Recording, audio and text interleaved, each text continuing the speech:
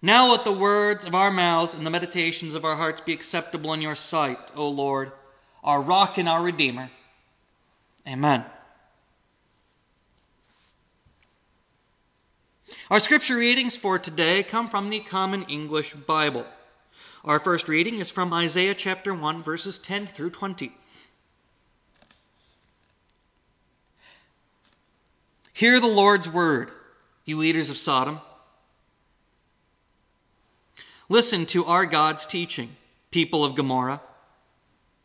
What should I think about all your sacrifices, says the Lord. I'm fed up with entirely burned offerings of rams and the fat of well-fed beasts. I don't want the blood of bulls, lambs, and goats. When you come to appear before me, who asked this from you, this trampling of my temple's courts? Stop bringing worthless offerings. Your incense repulses me. New moon, Sabbath, and the calling of an assembly, I can't stand wickedness with celebration. I hate your new moons and your festivals. They become a burden that I'm tired of bearing. When you extend your hands, I'll hide my eyes from you. When you pray for a long time, I won't listen. Your hands are stained with blood. Wash. Be clean. Remove your ugly deeds from my sight. Put an end to such evil. Learn to do good. Seek justice. Help the oppressed. Defend the orphan. Plead for the widow. Come now and let's settle this, says the Lord. Though your sins are like scarlet, they will be white as snow. If they are red as crimson, they will become like wool. If you agree and obey, you will eat the best food of the land. But if you refuse and rebel, you will be devoured by the sword. The Lord has said this.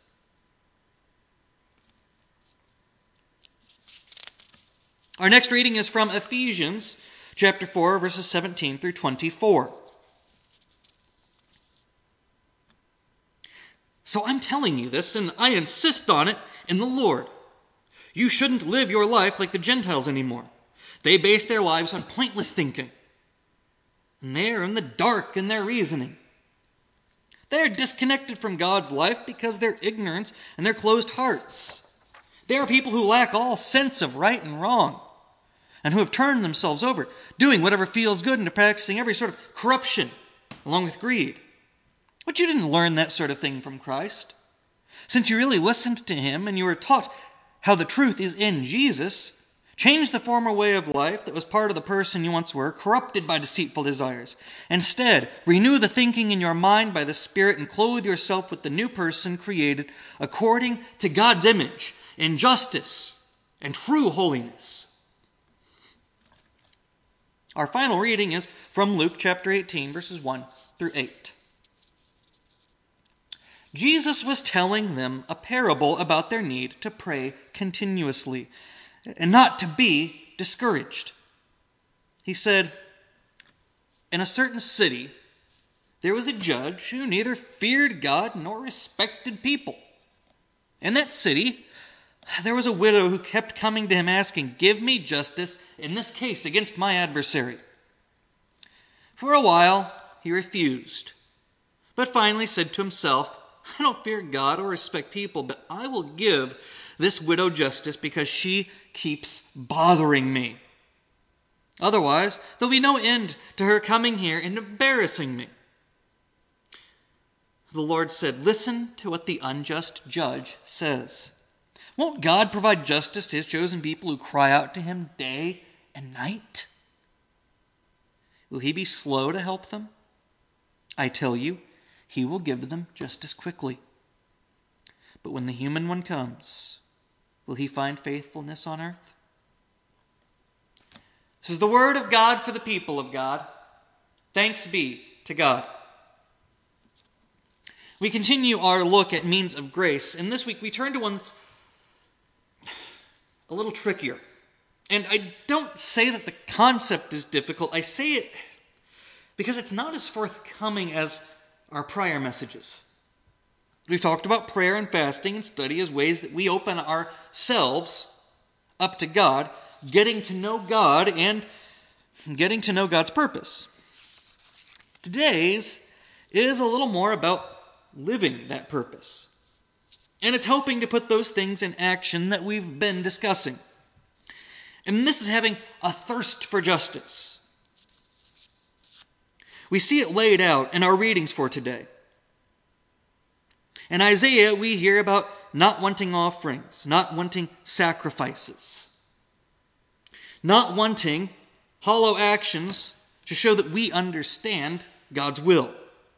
Not simply show up, say, "Here I am. Here, God. Here's your gift. I'm going to go back to doing whatever it was I was doing before." No. We have to live our experience of God. We have to live in a relationship with Him by doing His will. And one of the biggest ways that we can do that is by seeking justice, putting an end to evil and learning to do good. And how do we seek justice? We help the oppressed, defend the orphan, and we plead for the widow. Now that might sound a little constraining. Isaiah binds those groups together.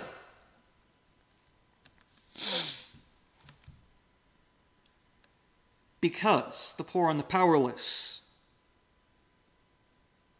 have little ability to change their situation because of where they are.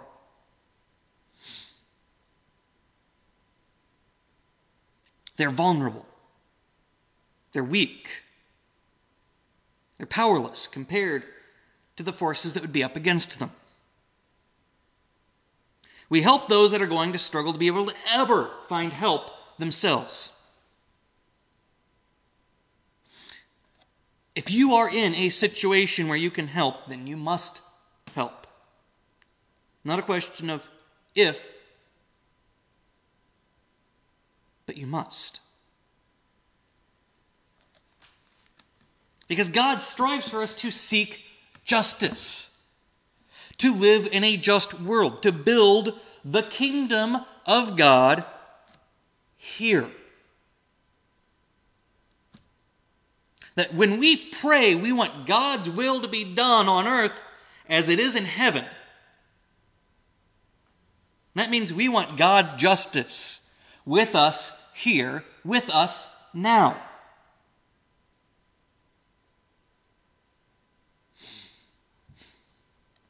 That we aren't just idly sitting by, twiddling our thumbs, waiting for justice to come. That we seek to help those who are in need of help. Those who are living in unjust situations, that we may show them that we care, because God cares. We care because God calls us to care. We see this in the call from Ephesians. Don't just sit around and think. Don't close your heart off to God, but change your life. Don't desire things simply to better yourself, but find a way to bring the Holy Spirit into your mind and into your life so that you may do good. Clothe yourself with the new person created according to God's image in justice and true holiness. Be the person who seeks the light and wants to shine the light in the darkness so that others may see. There are many ways we can do this. Our gospel reading helps us to deal with what may seem sometimes like the futility of seeking justice in an unjust world. Sometimes, when we see an injustice, we say that's just the way it is. But our gospel reading reminds us that sometimes it just means trying over and over and over and over. We have the parable of the widow who keeps coming to the judge asking for justice. But she isn't seeking it from a man who is good, a man who fears God and who respects people. She's going to get justice from someone who doesn't care. Pretty big feat. But that's the trick, really. We can't always convince everyone that seeking justice is the right thing. You can't. It's not going to happen. But if we are relentless in our pursuit, we can overcome and get people who would normally not want to help do the right thing through persistence. He decides to give the woman justice because he's tired of being bothered. Won't God provide justice to his chosen people who cry out to him day and night? Yes. That's the thing. We can't imagine that God is just hanging around going, well, we'll just see what happens. God wants us to make those changes. He wants us to be that change. He wants us to seek justice. He wants us to be people thirsting for justice and righteousness, wanting the world to be a better place. We see it in the way that people are described as following God.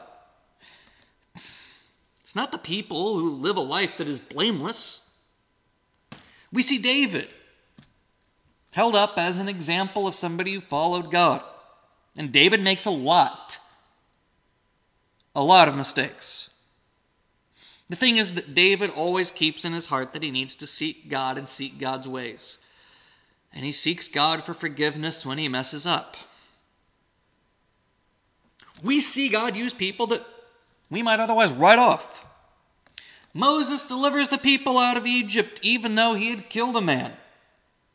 Paul, who once persecuted Christians, becomes a voice for justice and Christ, because he turns from the error of his ways to follow God and proclaim Christ as his Savior, and he seeks justice. God isn't seeking perfect people. God is seeking people who want to do better. God never says, since you made a mistake in your life, that now you're condemned to always be that mistake. And now you can no longer help anyone. Quite the opposite.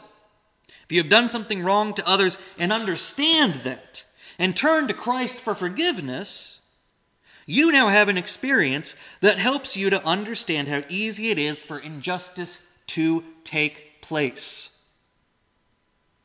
And you become a stronger voice for justice because of that knowledge. If you're someone who has made a mistake, you can speak to God's saving grace because you know it and experienced it. You become a living example of God's mercy and God's love. We put into action all those things that we've been discussing. What is it we should pray for? When we talked about prayer, we talked about seeking God and helping others. By having God step into our lives to guide us and lead us. That we would be in constant prayer so that we are in constant devotion, so that we are constantly choosing to follow God. That when we fast so that we may focus in and build a closer relationship to God, so that we may better understand God's purpose in our lives, so that we may help others. That we study so that we may understand what God's will is and what Christ's role in our lives is, so that we may better build our lives around that. And one of the biggest ways we can do all of those things is to build a world in which all may find justice. That we free ourselves from discrimination. That we free ourselves from ignorance. That we free ourselves from a world so ready to tell us lies that we want to hear. And we embrace the Christ that sought to get justice for all. That we see Christ on the cross, forgiving others, acknowledging the injustice, but showing a path to righteousness. As someone always willing to speak up for those who are downtrodden, for those who have been cast aside, for those that have been ignored, even for those who are outside the circle. Because Christ will always be pushing those boundaries. He pushes the boundaries in our minds and in our hearts and in our lives and in our world, that we may understand that God's people are everywhere, because God invites all who love him to follow him, that God invites all to be redeemed, and that God invites us to break every yoke, to end every imprint of oppression,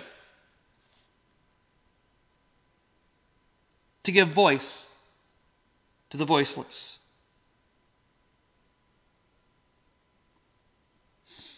To be the help that others need. Because in doing so, we also grow closer to God by conforming our lives to what it is God seeks. And that in doing so, we grow closer and we are given clarity. We are given hope in Christ that we may give hope. We find purpose in the Holy Spirit so that others may find purpose as well. That together we may strive to build a better world in God's image. A world of justice, not just for some, but for all. That all may have the opportunity to serve God freely. That all may have the opportunity to worship God freely. That all may have the opportunity to live a life where they are given a choice to accept God the Father in their lives, to welcome the Holy Spirit, to accept Christ as their Savior. That all are given a chance to thrive, to live, to succeed. Because that's the opportunity that Christ has given to us.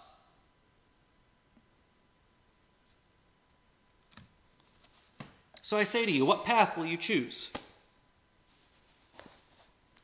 How will you seek God in your life?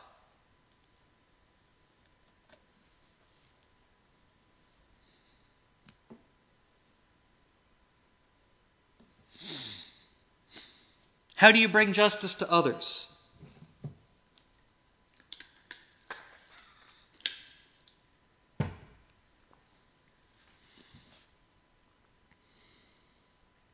It needs to be in all that we are and all that we do.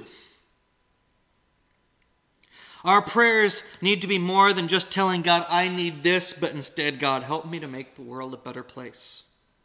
Our fast shouldn't be something that we just do to better ourselves, but so that we may better the world in God's image.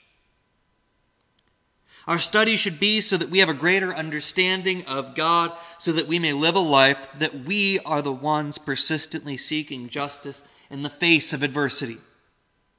That we may seek change in a world that we think we may not be able to change. But through God, all things are possible.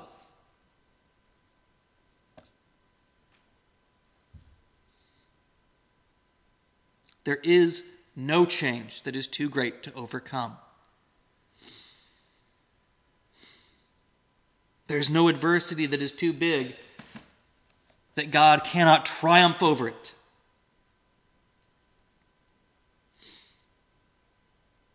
The God that is revealed to us is the God that cares. God opens the door because we see it in the life of the Christ who loves us, who felt that the greatest love one could give was to lay down his life for his friends. The Christ who asks us to love our neighbor as ourselves. That if we accept injustice for our neighbor, we accept injustice for ourselves. That if we cannot love our neighbor to the point that we want them to have the same freedom, the same love, the same mercy, the same grace, the same justice that we have, then we don't want it for ourselves. That we can't truly ask God to be that presence in our lives if we don't want him to be that presence in the lives of others. So have a thirst for justice. Have that sense that if all are not free, then the work is not done. Know that you are an instrument of God's love and grace and mercy. That you are a deliverer of hope. transformed in Christ's love and mercy, given his hope. Be the change that you want to see in the world. And it will change you. And God will help you make that change. That we join together to do so because many voices are louder than one. But even if you have to be the lone voice crying out in the wilderness, make a path for the Lord. That's what we do. Because we act as a call to others. So seek justice in all that you are and all that you do, so that you may embrace God. And that through the means of grace you may grow in a closer relationship with the Father who loves you, with the Son who saves you, and the Holy Spirit that guides you. Amen.